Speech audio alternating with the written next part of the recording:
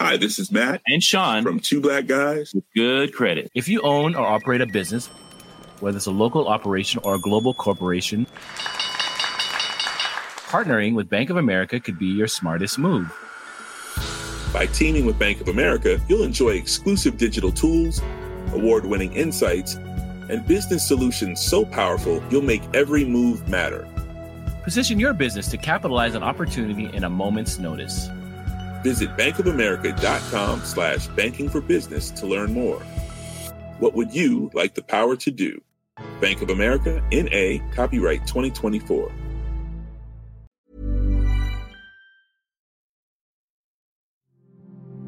Do you wear a smartwatch? Or perhaps you're one of those growing number of people that uses a wristband to track your daily exercise. These devices, and also smart rings and skin patches, a set of consumer electronics collectively known as wearables, provide users with a continuous stream of measurements about how their bodies are performing. Take a typical smartwatch. Something like an Apple Watch or Google's Fitbit will collect millions of data points every day. They'll include step counts, heartbeats, even how you sleep. Better sensors, increasing computer power, and smarter algorithms together mean that today's wearables can provide a reliable, quantified scorecard of you and your lifestyle and health.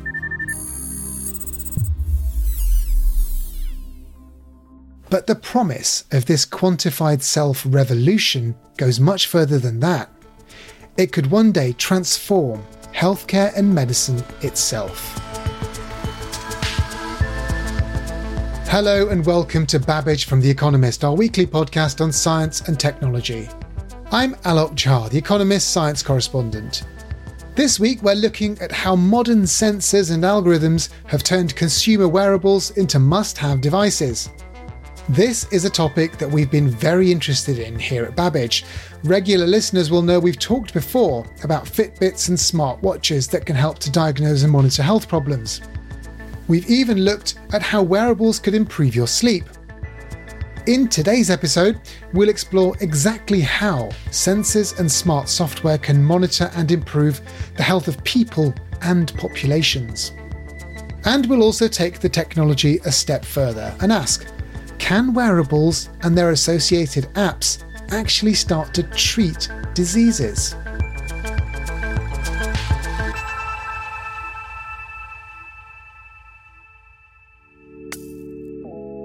Smartwatches are catching on as fast as early mobile phones did in rich countries like America, but also Britain, Finland, and other European countries at least.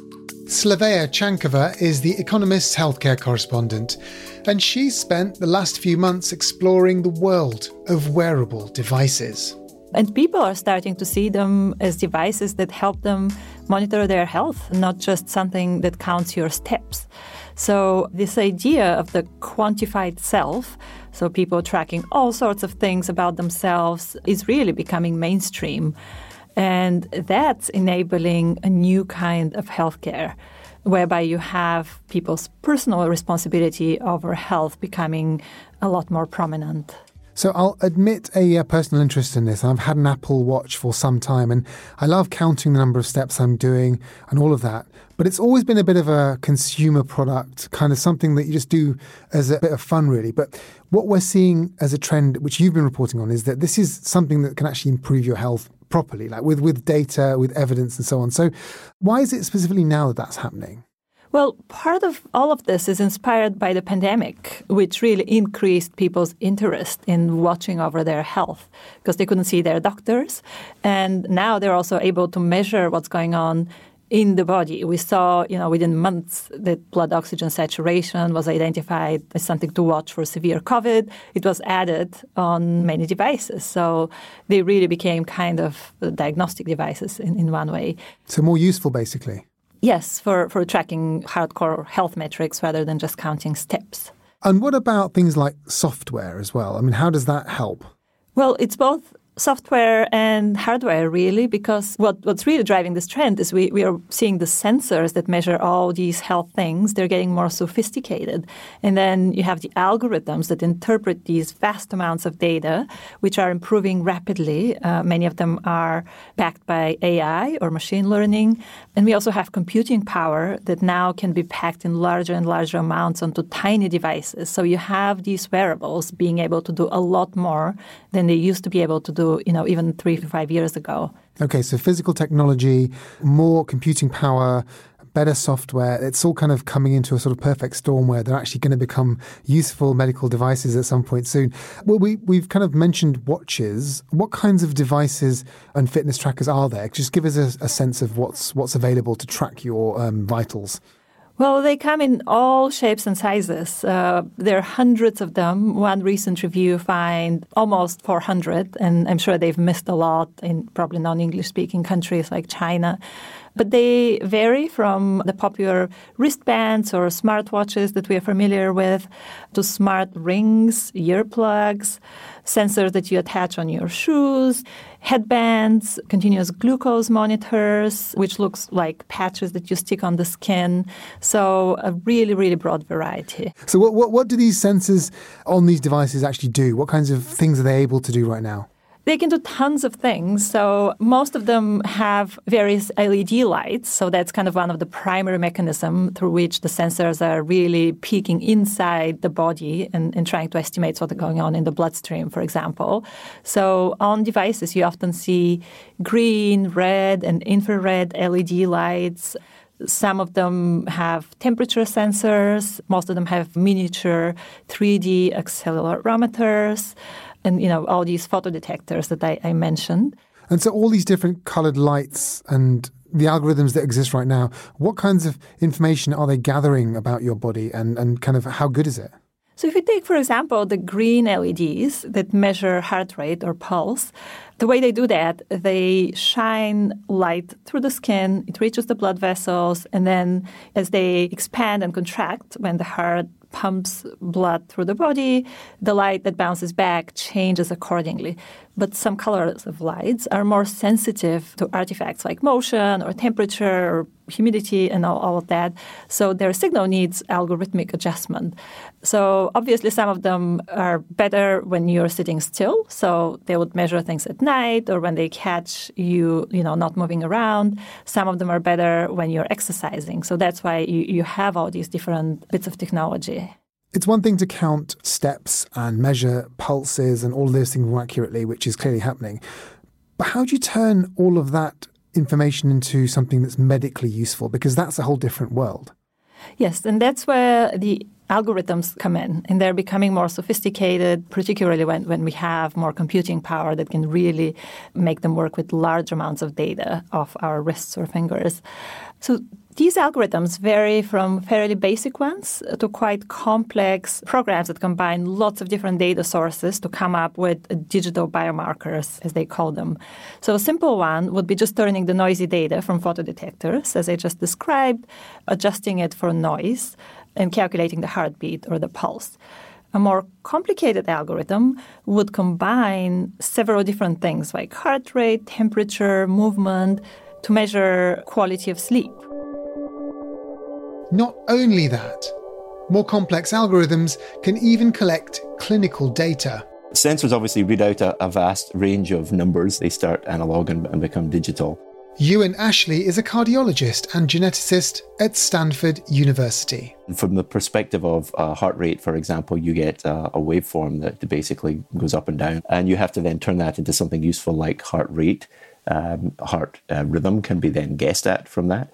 And obviously, as you move around and exercise, you start to see what is the gap between each individual heart rate. And for example, to pick up a very common bad rhythm of the heart called atrial fibrillation, and that can be very powerful. Atrial fibrillation is when the heart beats at an irregular rhythm. One complication of that condition can be the formation of a blood clot inside the heart. If that clot gets into the brain, it can cause a stroke. There are effective treatments for clots, blood thinning drugs. But first, you do need to know that you have a problem. So the opportunity for digital health is to be able to use a wearable sensor that sits all the time on the wrist or most of the time during the day and can constantly or intermittently check to see if your heart rate is regular or irregular. And the algorithm part of that is really as simple as that. Is your heart regular or irregular? And the companies look a little differently at ways of picking that up. But generally speaking, they check for that regularity. They check again a few more times. And if they find it multiple times to be irregular, they would report that back to you as potential atrial fibrillation. The sensor that you've just been talking about, is that in a sort of smartwatch, or is it something more bespoke than that?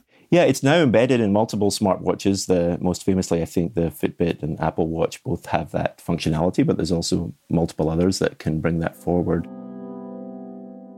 In recent years, America's medical regulator, the Food and Drug Administration, or FDA, has cleared the software on the Apple Watch to identify atrial fibrillation. And in April this year, Google's Fitbit got clearance for its atrial fibrillation function too. That means that the FDA has decided that these algorithms are medically reliable when measuring the condition. Many smartwatches now also offer the ability to record an ECG. That measures the electrical activity of the heart. And it also means that these watches can confirm a suspected diagnosis of atrial fibrillation. In this way, wearables could help to screen a so-called healthy population. Although the FDA insists that the data itself is not intended to inform clinical action, Ewan has had first-hand experience of patients who've been warned of a problem by a wearable device. Without them, they may not have gone on to seek medical help and get a formal diagnosis.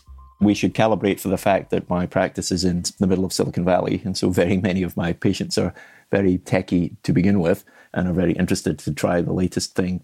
So I had one patient, for example, who was sitting at home watching TV and eating pizza, and his smartwatch congratulated him for being in the fat-burning zone. And he was rather surprised by that since he was sitting at home watching TV. That's my kind of fat-burning. Yeah, exactly. No miracle cures here. But then he felt a little palpitation that he hadn't actually noticed prior to then and thought maybe something was up. So he went to the hospital. It turned out he was in a potentially very dangerous rhythm called ventricular tachycardia that his Fitbit had really, without trying, picked up. His heart rate was essentially 150 beats per minute. So I think that the value of these devices is actually very significant, although we're at the earliest stages in working out how best to use them. We can laugh about some of these examples as being slightly ridiculous, but what is the risk of false positives and misleading information from these sorts of devices? Yeah, that's something that has been really a significant focus over the course of the last few years for those of us who are interested in this area. In fact, in the end, it turns out to be quite well calibrated for both Apple and Fitbit, at least the two that have been studied the most. I think the medical community felt that that was an acceptable false positive rate. Of course, that means, because it's tuned in that way, that there will be some cases where it is not picked up. The inevitability of a very high specificity is that the sensitivity is a bit less, which is to say that there's a few cases where the atrial fibrillation might be missed. Ewan thinks it's got the potential to bring massive public health benefits. If you can pick up this rhythm in advance of, let's say, someone presenting with a stroke, obviously that has significant benefit for the individual, but even thinking about that on a population basis, stroke is one of the most expensive conditions from the perspective of rehab. So this could be something that could actually save the healthcare system money over time. Ewan has also been investigating how accurate consumer wearables actually are, compared to the medical-grade systems used in doctors' clinics today. This was several years ago, so several generations of devices ago. We were actually pleasantly surprised at just how good the heart rate monitoring was. And we felt at that point that it really was ready for clinical prime time. But I think it's important to note that not every measurement is at that range. So while the heart rate estimates were really good, in that study, the estimates of energy expenditure, so the calories for exercise, were really all over the place. And no device really was significantly accurate in detecting those. So I think there's some caution required. For example, if you're exercising and your device tells you you've used 300 calories and you think, well, that's a donut for me later this afternoon, then you have to be a little bit careful with that estimate because the accuracy isn't really quite there for calorie and energy expenditure. Even when measuring a more direct signal like a pulse, though, wearables can have their problems. If you look at a Fitbit, it's the back, the green light that's pulsing. It turns out that different color skin will absorb that green light in a different level. That's Andi Korovos. She's the co-founder of a digital health organization called Human First. So, for example, depending on the coloration of your skin, those will absorb sunlight in different forms. And they found that different skin tones had different levels of accuracy. And so that obviously could be accidentally used as a mechanism of unconscious bias, or perhaps being more accurate for certain types of populations than others. In some of the instances, they were performing better on lighter color skin than on darker color skin. And once people realized this, then they started training these algorithms to work differently on the different skin tones. What Andi calls the validation of these devices can be very specific to the population that it's been designed and tested on. Andi's company, Human First, has compiled a resource aimed at making it easier to see if a wearable sensor has been validated for the intended purpose.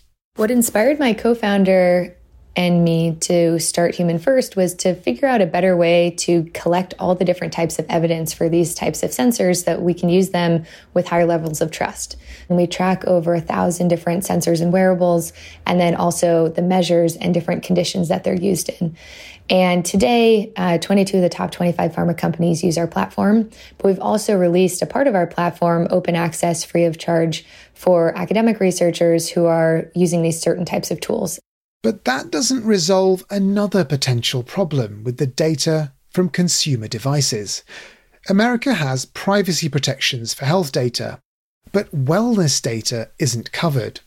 Yet, as we've seen, the information from consumer wearables is edging closer and closer to being used as health or medical data. So imagine right now, your blood, urine, stool, your genomic data, we generally have good protections around those so that you don't have some sort of discrimination for it. And the lines between health and wellness are very fuzzy. So when someone says, oh, this helps you sleep better, that's not making a medical claim saying this helps cure your insomnia. Does. And our protections for medical products is very high. Our protections for wellness data is not very high. And the way that our current regulatory system works is we don't have a lot of good ways to ensure that people aren't discriminated against in a non-health data. So maybe your product that is measuring a vocal biomarker or a speaker that's turning on your lights could also measure how much tremor you have. And early stage Parkinson's can show that it's arriving based on some of the tremor sounds that you have. If we don't really think about this holistically, a company that is collecting voice information might also say, hey, maybe this person has Parkinson's. Maybe we want to show them certain types of ads, or maybe we want to segment them in a certain type of group. And that can have pretty significant unintended consequences for people, especially without a comprehensive overview of non-discrimination. Andi wants governments to think more about how they protect all of this personal information. So that's why it's really important to think about what is in this privacy policy, who has access to this data, how can that data be used for my benefit or against me, and really thinking about the security of these different types of tools, because effectively you are uniquely identifiable with 30 seconds of walk data. So this is extreme biometric signatures that can measure information about you. I think, unfortunately, we've probably passed a point where we're able to really protect this information. So I think a lot of people say don't share it, but a lot of it's already been shared in a pretty meaningful way. And so what I hope most people start thinking about is how can we make sure that certain groups are not discriminated against and that we all have access to high quality, good healthcare. It's worth remembering that more data can bring its own problems too. For me, I think at a population level, it's very exciting that we're able to arm people with more data. And I think one of the things that we just have to make sure that we're doing is, are we giving people information that is actionable for them and not overwhelming the healthcare system? So I think that these will be much better in certain circumstances than others. That's an important point. If an algorithm decides that lots of people have a particular heart condition, it might not then be able to advise on what people should do with that information. That means lots of people get worried, and it causes an unprecedented burden on healthcare systems. Therefore, these tools need to be properly validated and easy to use, both for patients and practitioners. The potential for wearable devices to better monitor health, though, is huge. People with chronic conditions will reap the most immediate benefits by using technology to monitor their individual health. They'll be able to use their own real-time measurements to gauge how healthy they are and how much a new medical intervention might be helping. Diagnosing and monitoring won't be the only ways, however, that wearables will have a tangible impact on health. There's the tantalizing possibility that these technologies could help to treat conditions too. That's coming up.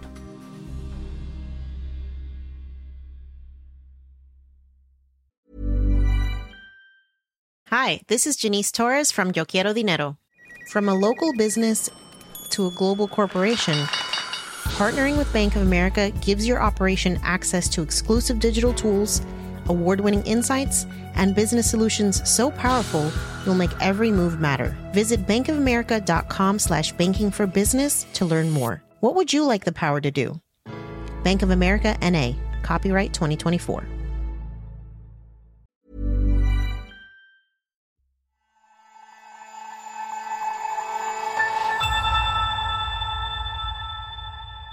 I'm back in the studio with Slavea Chankova, The Economist's healthcare correspondent.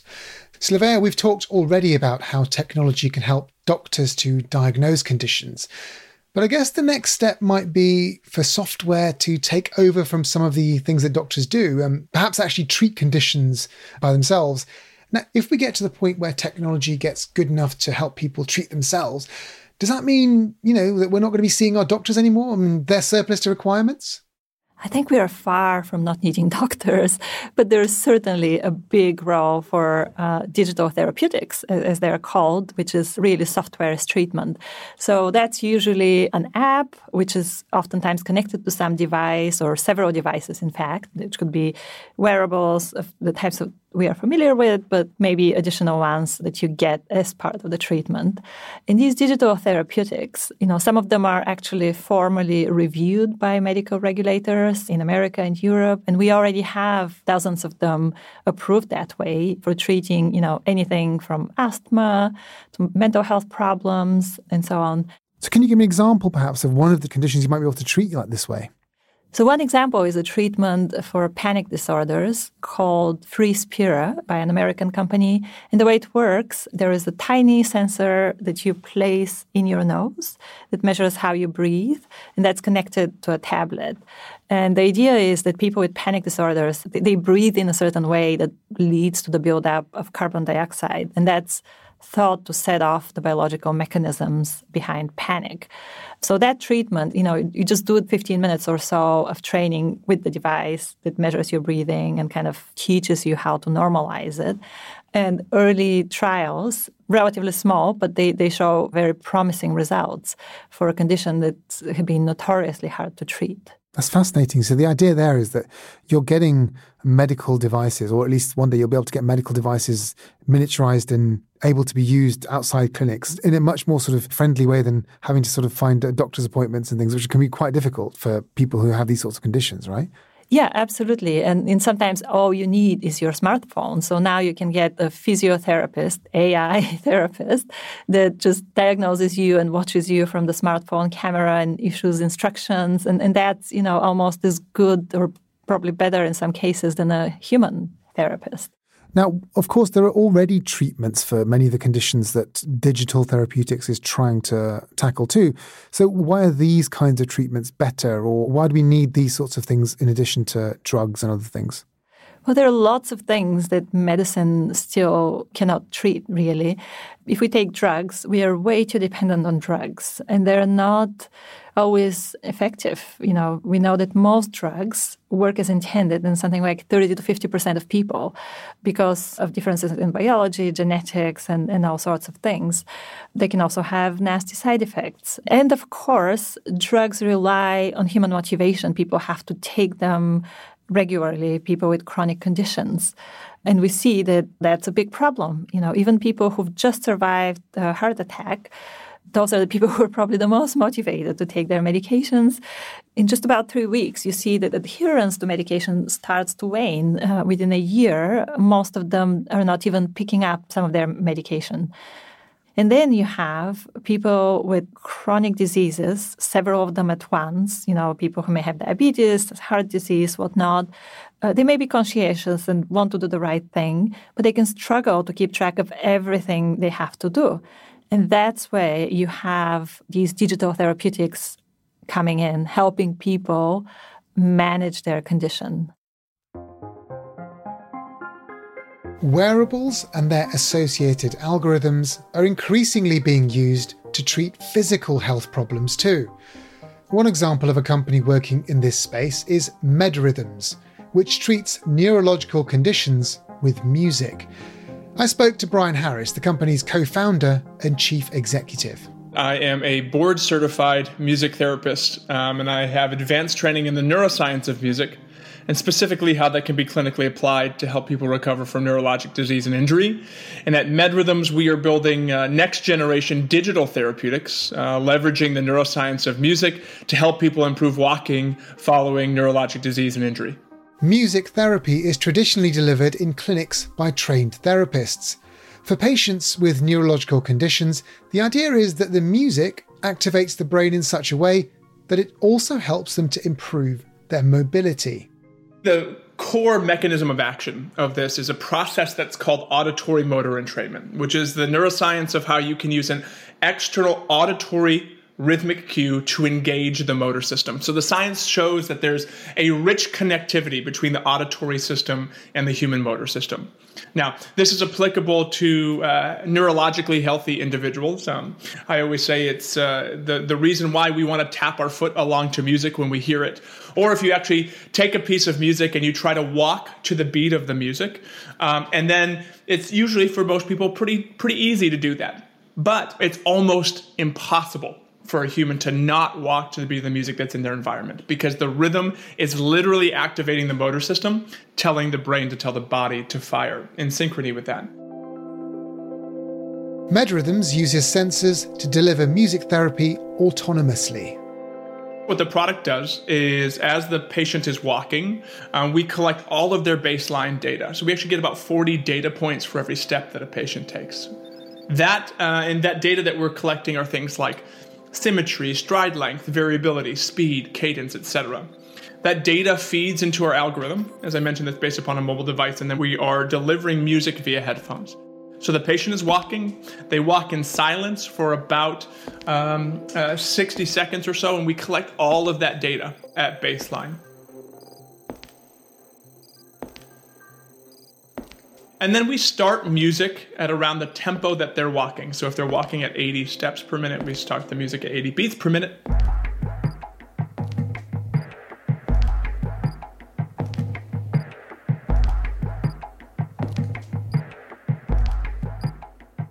And then in real time, we are collecting all of their data about how well they're able to walk to the beat of the music, but also their quality of gait. So we're looking at things like variability and symmetry to ensure that they're walking with good quality. And then over time, we modulate the music at different tempos to push the patients to walk at different speeds while maintaining a high quality of gait. That happens consistently over the course of an intervention period, which, depending on the population, is typically somewhere between 30 and 40-minute sessions. Okay, so what kind of conditions are you working on? We've built a pipeline to date across neurologic disease and injury. We are furthest along with our asset in chronic stroke. So these are patients that are typically at least 3 to 6 months post-stroke that still have persistent walking deficits. But we've also advanced our pipeline in acute stroke, in Parkinson's disease, and in multiple sclerosis as well. Okay, and just describe for me what the equipment itself looks like and what sensors are being used. Sure. So the sensors are ankle-worn or foot. They attach to the shoe. They're biomechanical foot-worn sensors. So there's one that goes onto each shoe. And then there's a mobile device or an app on a mobile device. And then headphones. The whole system is Bluetooth connected. So it's Bluetooth sensors connected to the mobile device, and then Bluetooth headphones connected to the mobile device as well. Brian's company has been testing this digital therapy on people who've had stroke, like Chrissy Bellows. I am now 74. I was 68 when I had my stroke. I had just retired from teaching school. This was April, and it was the first beautiful day that we had in Maine. And so Bill was going to go out and mow the lawn, and I was going to go out and clean up, mess from the winter storms. And for some reason, at one point, I just started to feel really strange. And luckily, Bill had not started the lawnmower, because I called him and he heard me. I saw him come around the corner, and I don't remember anything for the next 6 weeks. It was a left brain stroke, which affected her, obviously her right side, and the cognitive area of her brain. So she has some memory difficulty. That's Chrissy's husband, Bill. She was actually in the hospital for, I think, about 2 weeks, and then she went to rehab. The paralysis was complete on the right side. A nurse one day was able to get a tiny twitch out of one toe, but that was all. That was the only sensation she could feel on her right side. She was in rehab for, 5 or 6 weeks, I think. And with that degree of paralysis, she couldn't do anything with the right side. So when she came home at the end of that, she was pretty much only in a wheelchair. I had to roll her around. If she wanted to go to the bathroom, I helped her out of bed, into the wheelchair, roll the wheelchair into the bathroom. Same with the shower. The first shower I gave her was a disaster. With water all over the bathroom, all over me. I think I was as wet as Chrissy was. When Chrissy was offered to try the MedRhythm system, she and Bill took the opportunity. We went down one day to do some testing. We walked in and Brian said, I want you to walk for 30 minutes today. And I thought, you've got to be kidding. She hasn't walked for 30 minutes, 4 or 5 years, whatever it was. Chrissy finally said, I've had it, I can't go any longer. Brian, who was with us, Brian Harris, said, this is close enough to 30 minutes that we can stop. So we walked to the chair. We were almost there, and Chrissy's leg wouldn't move. Well, the music stopped. Chrissy's leg wouldn't move. We got her sitting down, and I turned to Brian, and I said, what happened that she couldn't move her leg? And he said, the music stopped. But I thought, wow, this is really just amazing that it works that way. It was so dramatic that I just keep thinking about that and how wonderful it was to know that you turn on the music and she can walk.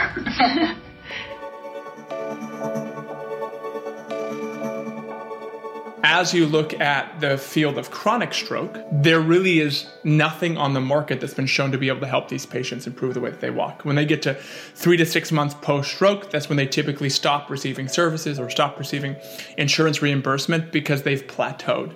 That's Brian Harris, the boss of MedRhythms again.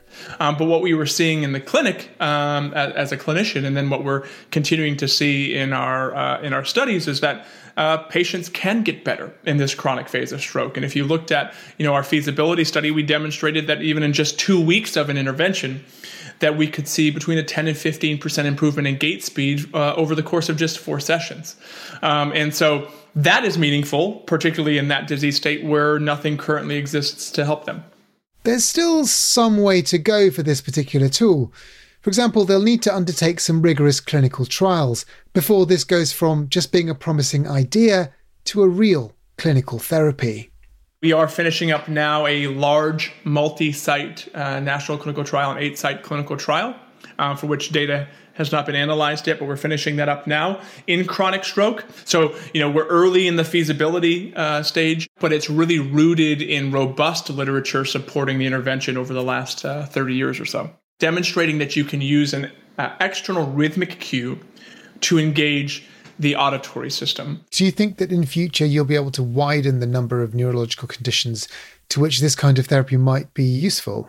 Absolutely. I mean, based upon what we understand about the neuroscience of music, and even specific to walking, this is really applicable to anybody that has a walking deficit due to neurologic disease and injury. So this could be, as we think about some of the more well-known ones, Parkinson's disease, MS, etc., there's an entire pipeline of diseases outside of that this could impact. We even think about those with non-neurologic disorders as well, so the aging population. But then it also gets exciting to think about into the future because of how deeply processed music is in our brain and how it can be really beneficial for brain health. How could this be applied outside of just walking as well, which we've started to think about? But really, as we think about walking specifically, across the broad spectrum of neurologic disease and injury, we are seeing the potential application.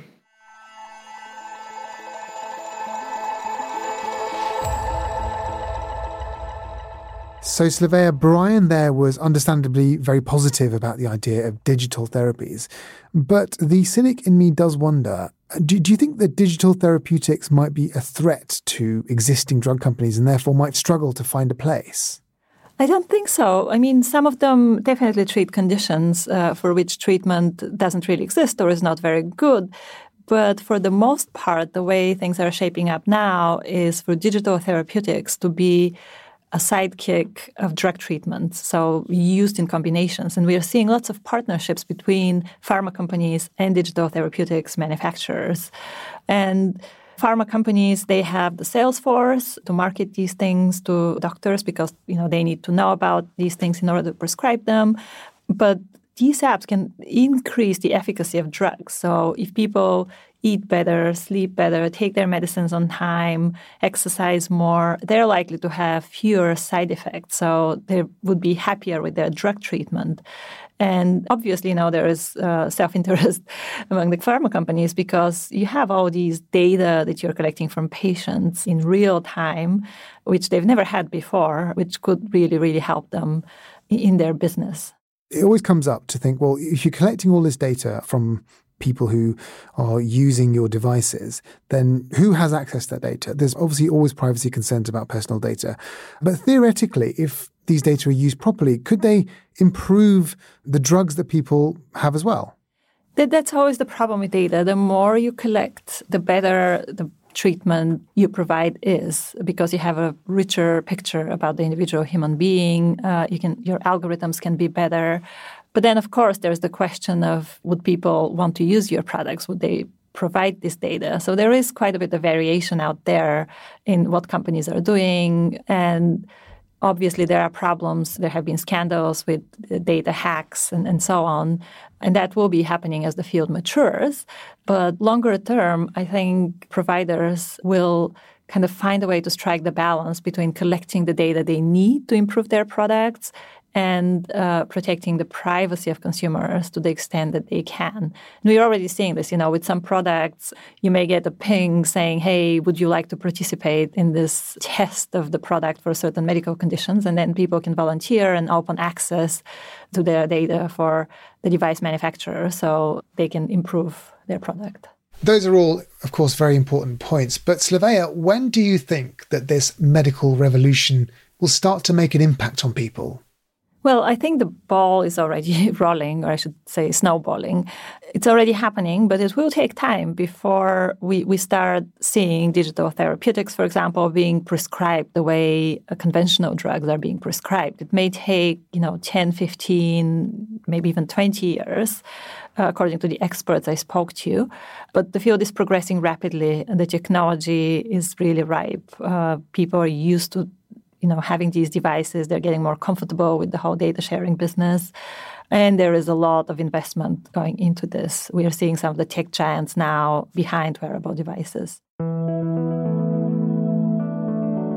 Now, Slavea, not only have you explained the entire quantified self industry to me, you've also been researching it on yourself for a few months as well.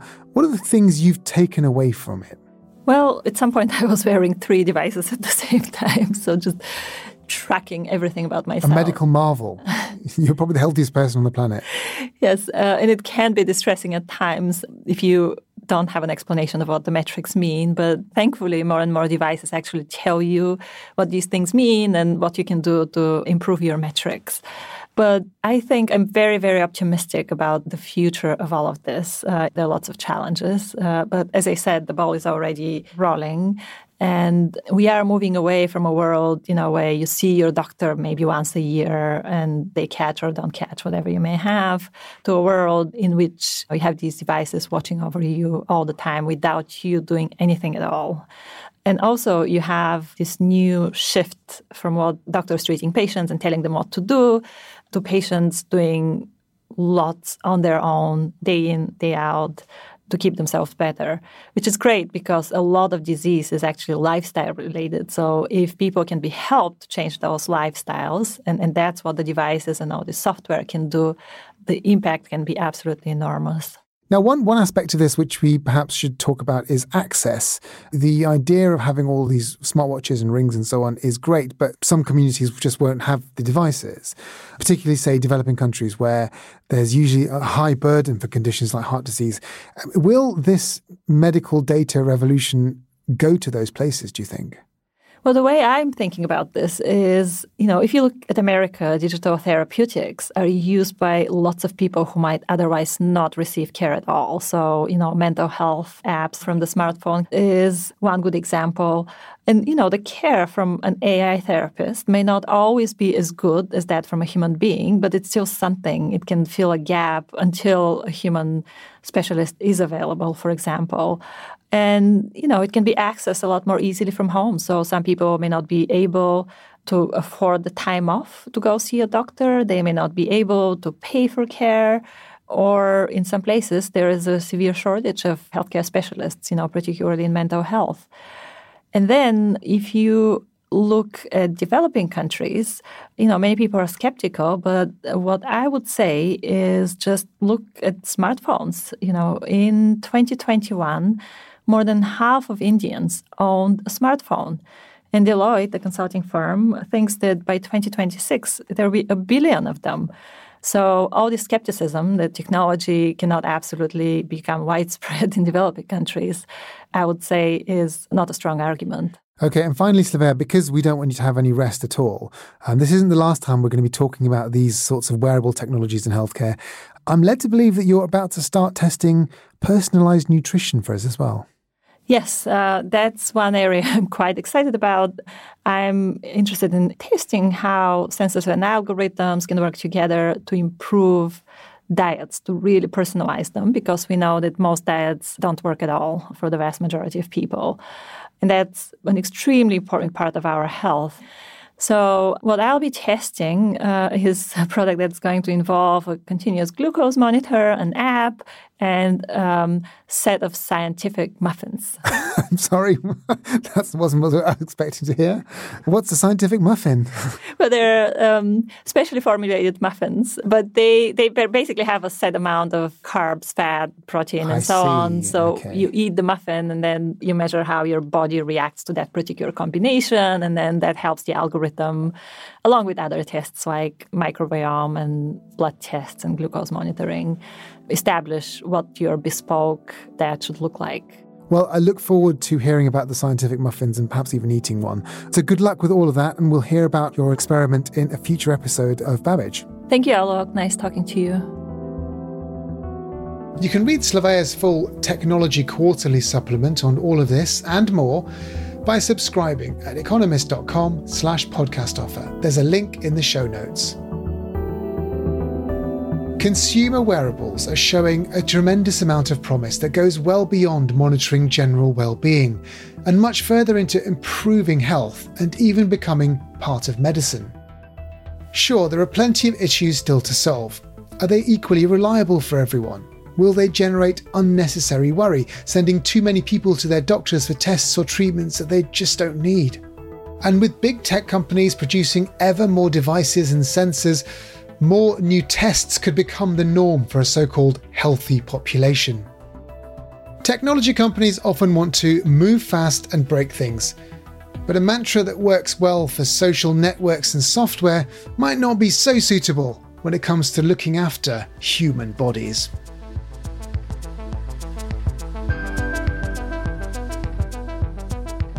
That's all from us. Thanks to you and Ashley, Andy Korovos, Brian Harris, Chrissy and Bill Bellows, and of course, the economist Slavea Chankova. And thank you for listening to Babbage. If you've missed our previous episodes on the future of wearable technology in healthcare, be sure to give them a listen. Head to economist.com/Babbage Wearables to find our complimentary episodes. They're called The Smartwatch Will See You Now and Can Tech Improve Your Sleep? And don't forget, look out for that upcoming show with Slavea on whether technology can transform personalised nutrition. Babbage is produced by Jason Hoskin, with mixing and sound design by Nico Rofast. The executive producer is Hannah Mourinho. I'm Alok Jha, and in London, dreaming about scientific muffins, this is The Economist.